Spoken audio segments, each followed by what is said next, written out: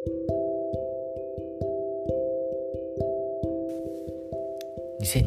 年10月19日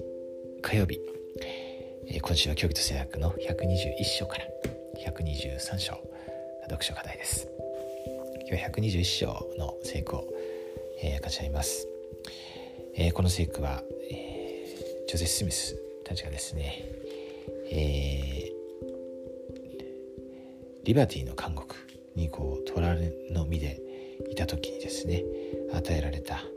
啓示、ないしこのジョゼフ・スミスの手紙なんですね。本当によく使われる教義と聖句の中で最も引用される聖句のいくつかがですね、この中にありますね。で今日はいずれまた出てくると思うので、そういう聖句ですね、今私が読んでいてすごく印象に残った聖句を分かち合います。33節ですね。読みます。流水はいつまで濁ったままでいられようか。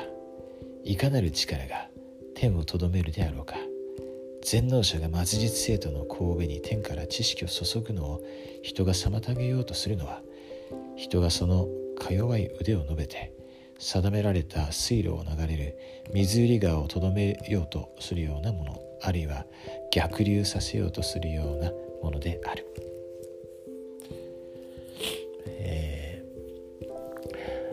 私たちがですね、もしこの交わした誓約に忠実で、そしてこれ以降ですね、34節からこの46節にある、ここが本当によく引用されるところで、特に親権者はですよね、何度も読んでいるところじゃないかなと思うんですけど、そういうその原則にですね従っていれば、主が豊かな光と知識を私たちに注いでくださるんですよね。ですからそれを誰がとどめようとしてもそれはもうとどめられないわけです。で、それはもう本当に今ずっと続いていて、そしてこれからもさらに続いていきますよね。水売川、さっきちょっと調べたんですけれども、水域っていうのはアメリカ全土の面積の6分の1ぐらいあるそうなんですけどすごいなと思ったんですけどね、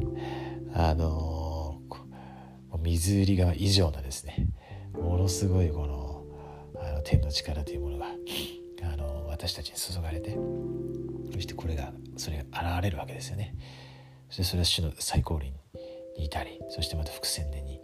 至るわけです。すごいですよね。実際で私たちはそのような今祝福を受けています。そしてそのような祝福が多くの方にですね注がれていくんです。それが福音ですね。今週私たちはこの121章から123章学んでいきますけれども、本当にそこから、何か主がですね私たちに教えたいと、伝えたいと望んでおられることがあります。感じてほしいことですね。それを私たちが一つでも見出すことができますように、そしてそれを大切にして、そして、それに従ってこれから歩んでいくことができますように心から祈ります。この、教義聖約に記されている一つ一つの言葉が神様の御言葉であって、そして、私たちに霊感をもたらしてくれる本当に素晴らしい宝であるということを心から証しします。天のお父様が私たちの霊の父であるということ、私たちは彼の息子であり娘であることを知っています。ですから私たちはそのような方にですね、